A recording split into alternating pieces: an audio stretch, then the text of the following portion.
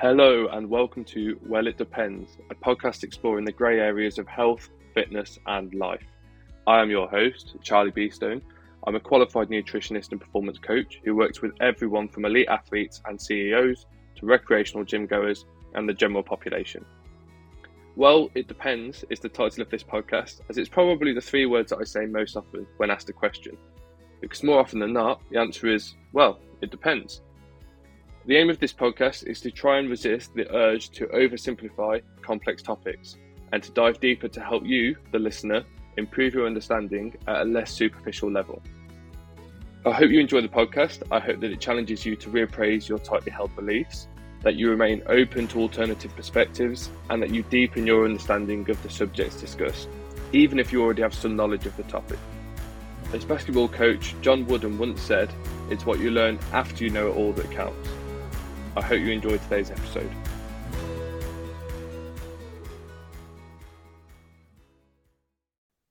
Okay, welcome everyone to another episode. Today, because it is January, I wanted to talk about body transformation programs. And it's something I've had a couple of questions about from people. Some people asking, should they do them? Some people asking, why should they still be allowed to be run? It's quite divisive. There's two ends of that spectrum. So I wanted to chat about the pros, but also the cons, and then give my own opinion at the end, as is tradition on this podcast. Try and discuss that grey area and then give my own thoughts and reflections. Because what is a podcast without the selfish views of a middle-aged white male? That's what podcasts are all about, really. So body transformation programs, I guess what we always do first is try and define what we mean by them to avoid any confusion. And body transformation programs are essentially programs where the goal is on an aesthetic change over a certain time period. So normally somewhere between 8 and 16 weeks. They're normally marketed as a quick and effective or efficient way to lose weight, to build muscle, to improve our overall fitness or strength. They might involve a combination of exercise and nutrition advice and maybe supplementation advice.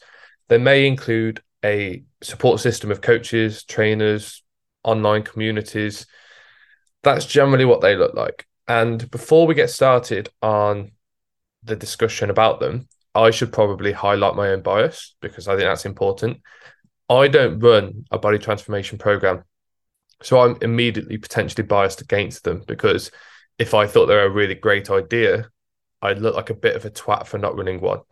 So please consider that when you listen to this analysis of whether we should do them or not. I am currently running an 8-week group coaching program with my good friend Catherine, which is called Think Your Way to Weight Loss, which I'll link in the description for anyone interested. We're running another program in a couple of weeks, actually, when this goes out, so mid-Feb.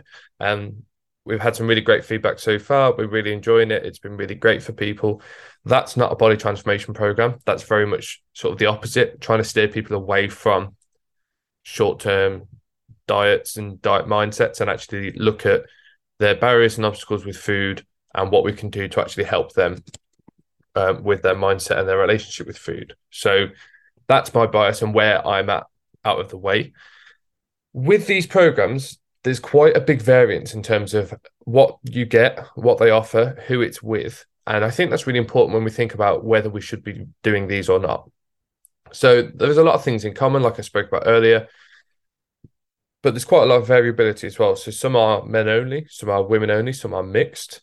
Some are fat loss only or weight loss. Some are more about recomposition, so trying to lose body fat and gain muscle mass at the same time. Some of them are run by qualified personal trainers or qualified nutritionists. However, there's also variation within that, because what qualified might mean for one person might not be the marker that other people use for qualified. So does qualified mean a 3-year degree and a master's, or does qualified mean I've done my online level 2 personal trainer? Both, you could argue, are qualified, but the level of qualification are very different. And then also, what professional development do these people do outside of their initial education? So realistically, someone working with people should probably have extensive qualifications, but they should also have evidence that they continually learn and improve and keep up to date with best practice, really. So the methods used often vary as well. So there's personalization of nutrition and training. What that personalization looks like is different. Sometimes it's you get your own macros and calories to follow. We might give you a meal plan, but we'll tweak it based on your preferences or your requirements. It might be that you don't get any personalization and you get given a meal plan to follow. You get given calories and macros to follow. You're a woman, you get 1,400 calories. That's it. No more questions. Go and do it. So there is an element of variation there. And also education. Some of these programs will try and educate people on why they're recommending the things they are. So why are calories important? Why is protein important? Why are we giving you these targets? Some probably don't offer that level of qualification of education, and some maybe offer even more education. I don't know.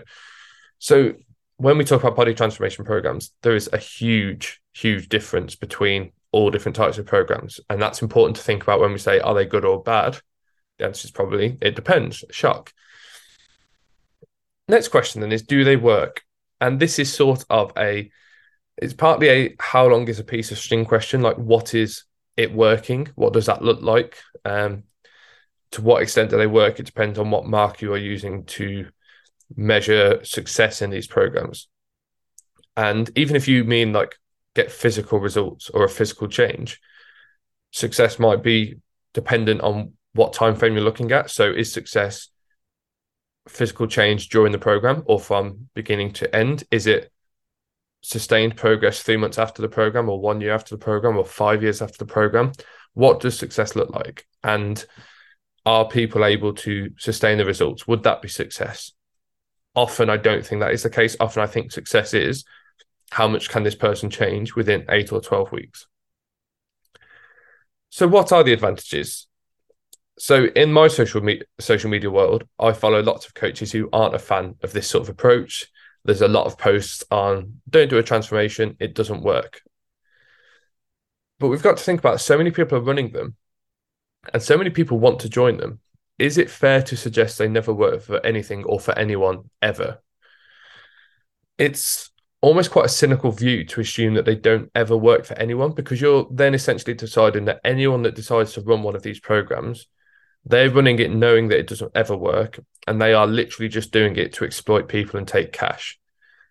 And you're also assuming that the person buying it is doing so in the face of the overwhelming evidence that they never work. And I'm not sure that's the case either. So I don't think we can say these things never work. They don't work for anyone ever, because I don't think that is the case.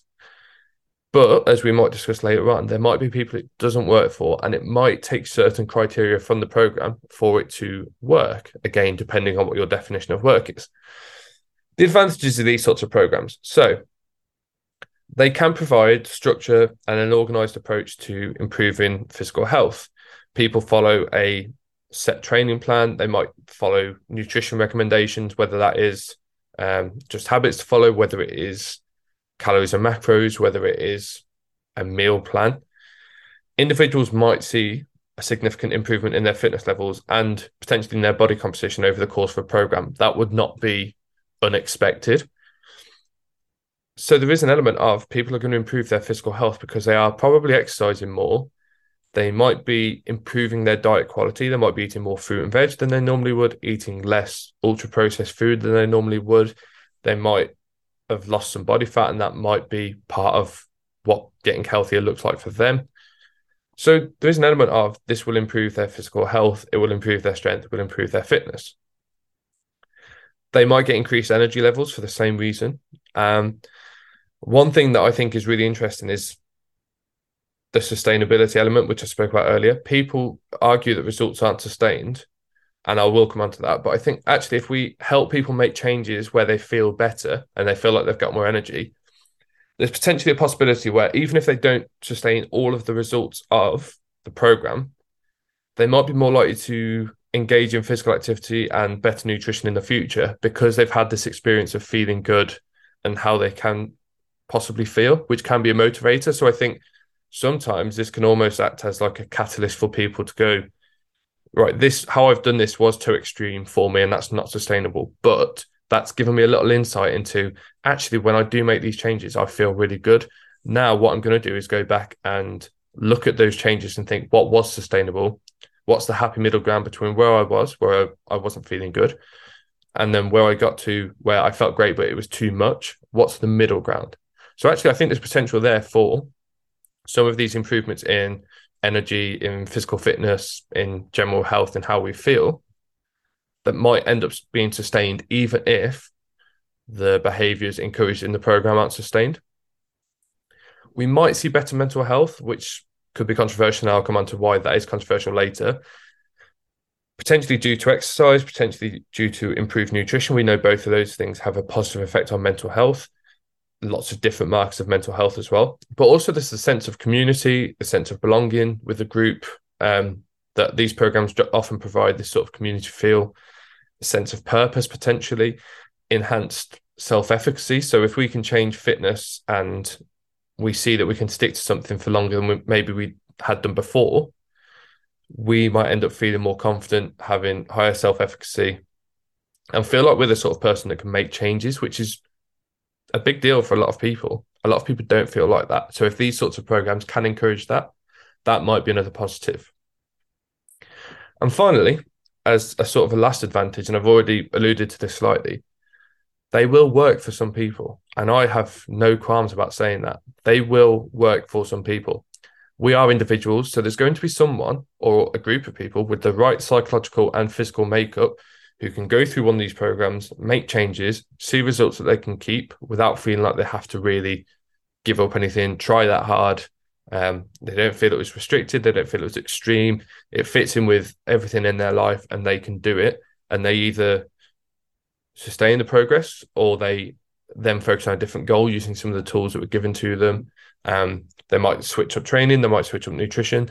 They might end up working with the person who was running the program on a one-to-one basis and making even more progress. I have no doubts that in some of these programs at some point that can happen.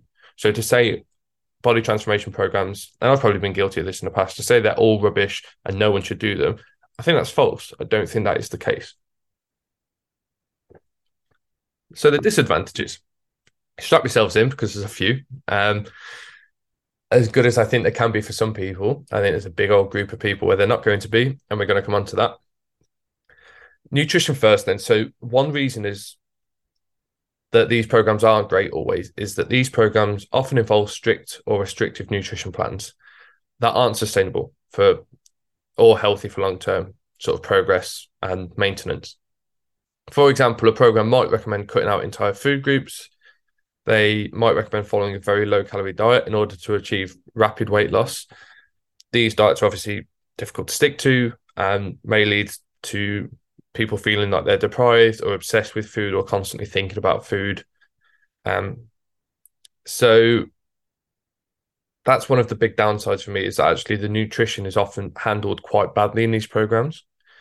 And the way it's marketed doesn't necessarily help that, because they will market these programs as, we want you to feel great. And then you'll pay your often quite extortionate prices to join the program. And you'll get, welcome to the program. Here's your 1,200 calorie food plan. We look forward to speaking to you midway through week 2, where you will feel awful for not sticking to it. We make the subtle suggestion that it's not your fault, and then you internalize that and you feel like you're the problem. It's nothing to do with the fact that you are shattered because you're a mum of 2 who's training regularly, running around after little ones, maintaining a full-time job, and doing all of that on half the calories that you're supposed to be doing. It's nothing to do with that. It's just the fact that you couldn't stick to it, and that's your fault. So that's what these programs sometimes encourage, this mindset of, oh, actually, that's your fault. You can stick to it. It's nothing to do with the program, nothing to do with the fact that 1,200 calories just in a food plan wasn't right for you, your fault. And that's difficult for some people, surprisingly. It doesn't fix the root problem for many people. These sort of programs aren't about helping you understand what it is that you struggle with food. It's about sort of parking that for 8 or 12 weeks and following something else. What happens is that you leave this 8 or 12 week program and you've still not got any of the tools to handle the things that were making you struggle with food or movement in the first place.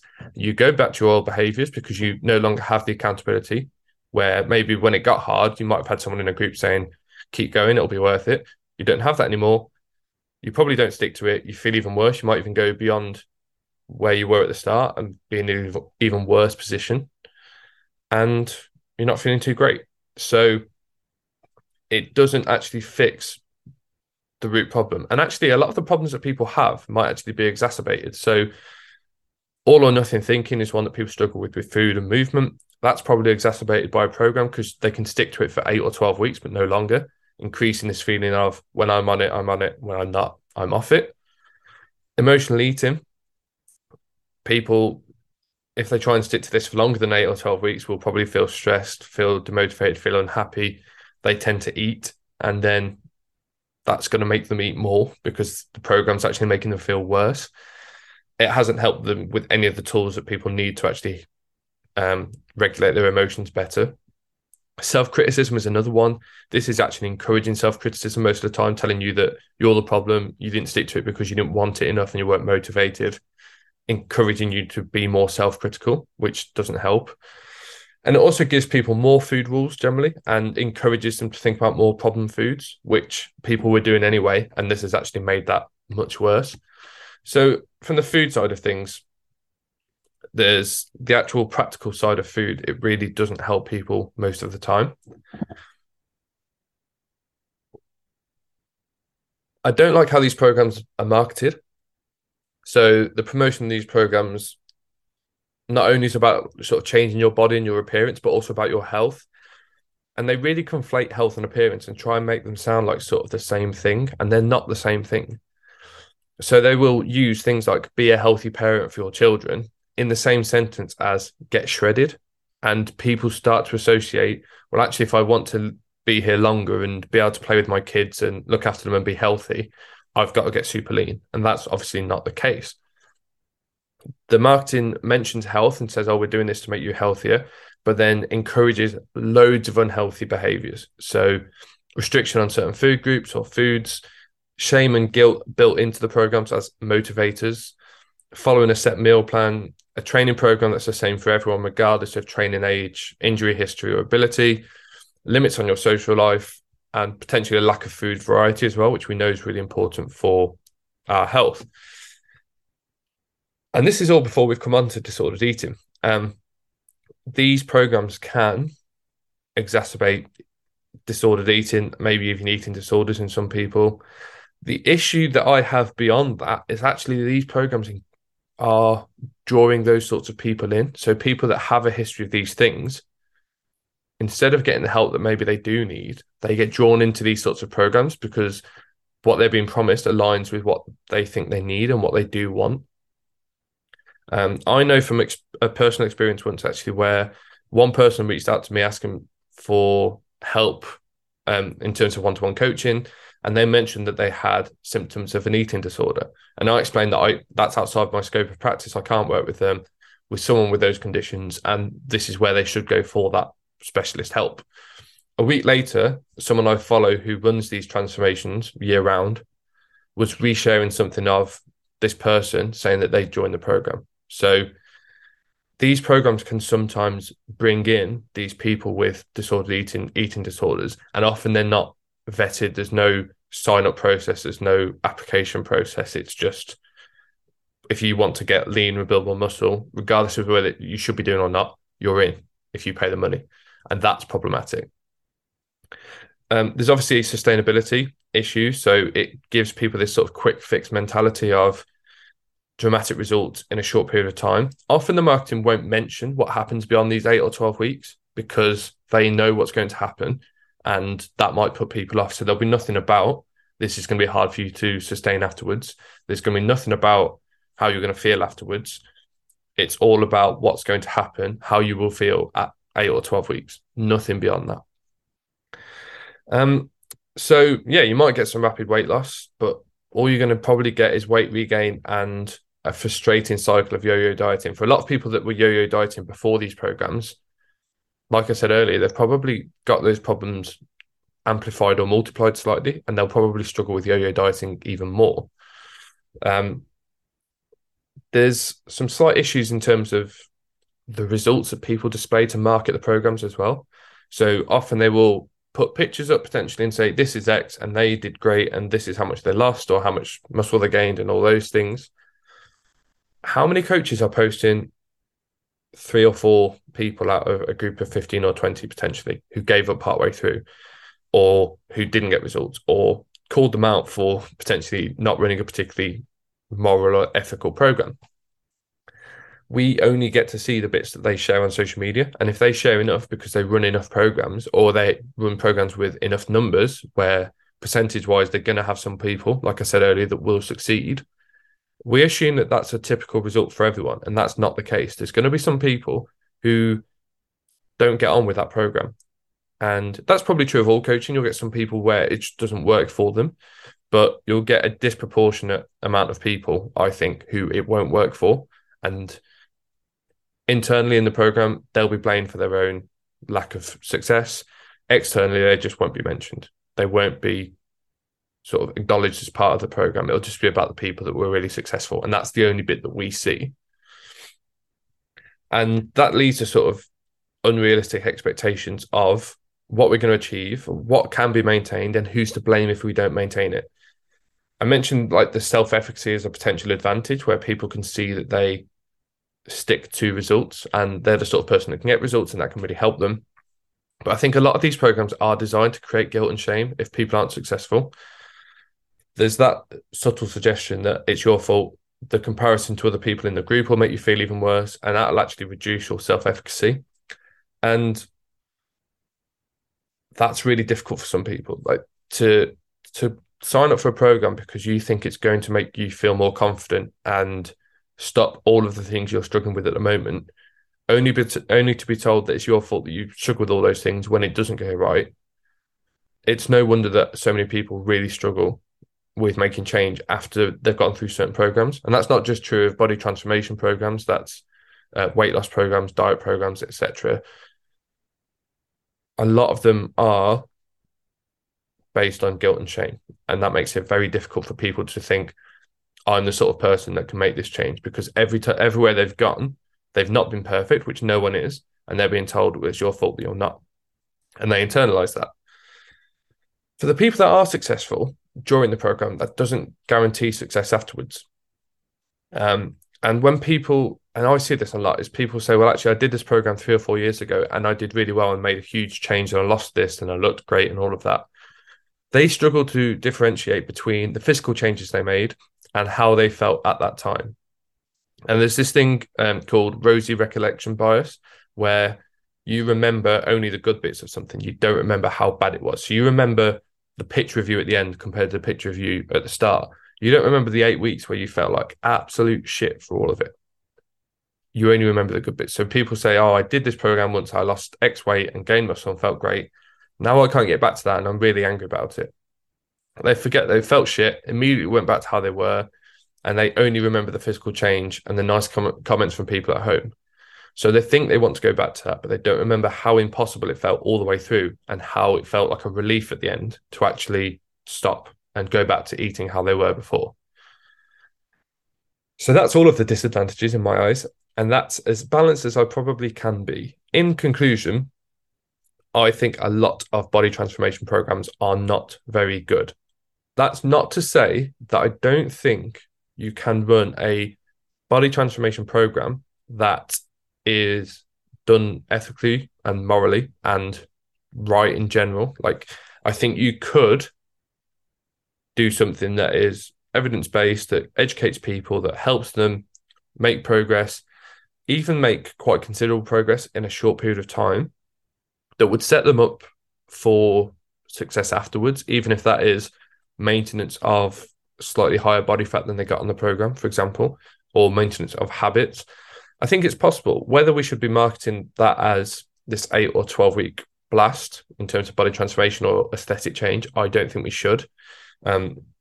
Because I do think people just think of diet and exercise as how small can I be? How lean can I be? And that's not what it's about. So is there a place for them? I'm a bit conflicted. I think they could be run better than a lot of them are, but should they be run at all? Do they help people be healthier and get the things they want to get? More often than not, probably not. But there's always going to be someone who it is suitable for. And the reality of these programs is there will always be a need for them. And while there is a need for them and people are willing to pay for them, there'll be people willing to charge them for them and charge them lots of money. And there are some coaches in my sort of health and fitness space who run these programs who are good coaches, who know what they're on about, who do help people. So maybe there is space for this to be done if it's done very well and marketed carefully. I think more often than not, that is not the case. Not the case. So yeah, I would personally avoid these programs and look at how can you work with someone in a way that's going to help you. If they're offering all these things and saying this is exactly what will happen to you, and you know that probably isn't the case, or it sounds far-fetched or looks far-fetched, it probably is. And I've not even sort of dug into the fact that some of these coaches lie. They will still transformation pictures from elsewhere. They will say that these changes happened in 8 weeks when they actually happened in 24 weeks. They'll share pictures of themselves as one of the members of the group when actually they're a personal trainer who is so interested in changing their body that they find it easy. So we've not really gone down the whole side of things of people who run these really badly. We're just looking at people who run them maybe not in the best way, but try and do it ethically and maybe still don't help people. They're just my views. If you've got your own views, keep them to yourself. You're here to listen to me. No, if you've got your own views, please get in touch with me about them. If you listen to this, please let me know because it really helps when people are listening. If you think someone you know might enjoy it, then please do share it. Give it a review on wherever you listen to podcasts because that really helps. And all the other things that a podcaster is supposed to say at the end of a podcast if they're good at their job and not like me. All of those things. So I'll stick some stuff in the show notes if you want to read it. If you don't want to read it, that's up to you. I can't tell you what to do. Thank you for listening. I hope you have a great rest of the week, and I will chat to you very soon.